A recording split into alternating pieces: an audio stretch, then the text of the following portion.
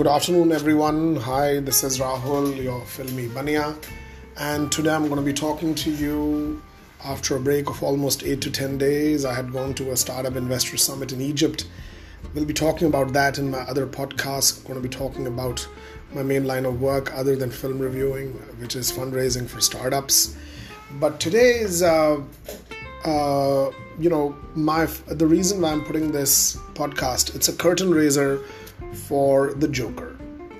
Now, everybody across the world in media, in press, even in fact, as I was in Cairo and Alexandria, in Egypt, and all over the world, people are extremely excited about the Joker.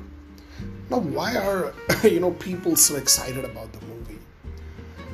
Let's try to delve into that. First of all, they have a phenomenal and an excitingly inspiring and ever-evolving villain like the Joker.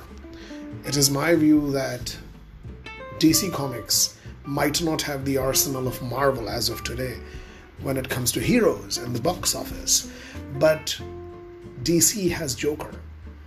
And the Joker, according to many people, especially movie reviewers, is possibly the reason why Batman is so hot.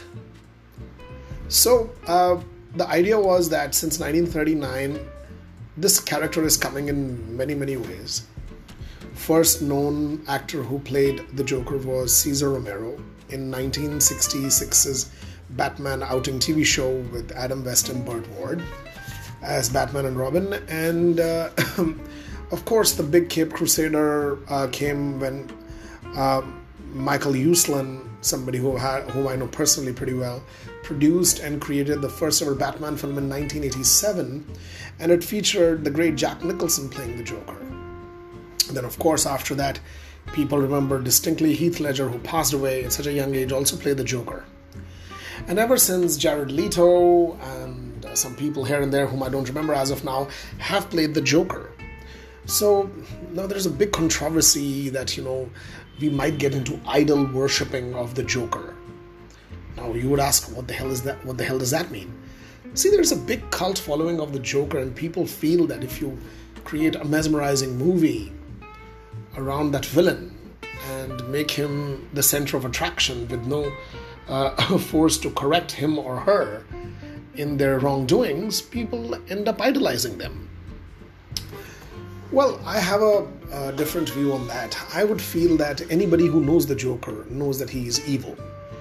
And you have to give the benefit of doubt to people who are normal, educated people, is that movies and popular culture is just for reading. Now, so according to me, you should not take too much from the movie. So I would say today in this podcast, I will say what is to be learned from the Joker, which is positive, and what is something we should extremely, be wary about, and you should just stay clear of it. So I think something which is really positive to be learned from the Joker character is that despite all the problems, you use your own creativity and your own language to communicate your message.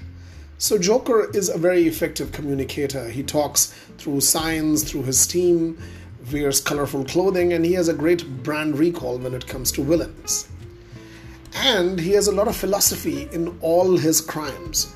So to be learned is that we should stay away from crime and all these wrong negative things what he keeps doing, but he builds a philosophy in each and every action of his. And he's just not there for the money, he's there for the philosophy and the ethos of what he thinks life is all about. In fact, one of the stellar scenes in The Dark Knight in 2009 was when Heath Ledger burns a whole big pile of cash in front of fellow gangsters in Gotham City, and he says, you guys are just after money, and Gotham deserves a better class of criminals, and you're all crass. So I think that's the message, that he's not doing everything for money, he's driving a message. So that's the positive part. And the negative thing, of course, is that he's mentally deranged, he's extremely unstable, he's on God knows meth, drugs, what all. In fact, you can see his real undoing in The Killing Joke. And I think that movie and that comic book is very important for anybody who's watching The Joker, starring Joaquin Phoenix and Todd Phillips. See, you have to remember that as an individual, Todd Phillips is a comedy director who made the Hangover series, and he's very, very closely watching humor, and he brings the authenticity by using a lot of help from others as well. Like Scorsese is one of the producers here in this movie, and he brings his own charm as a gangster movie aficionado and specialist. So they are trying to create a nuance about the Joker, why he is. And part of the movie, if you see, has very limited characters in its trailers.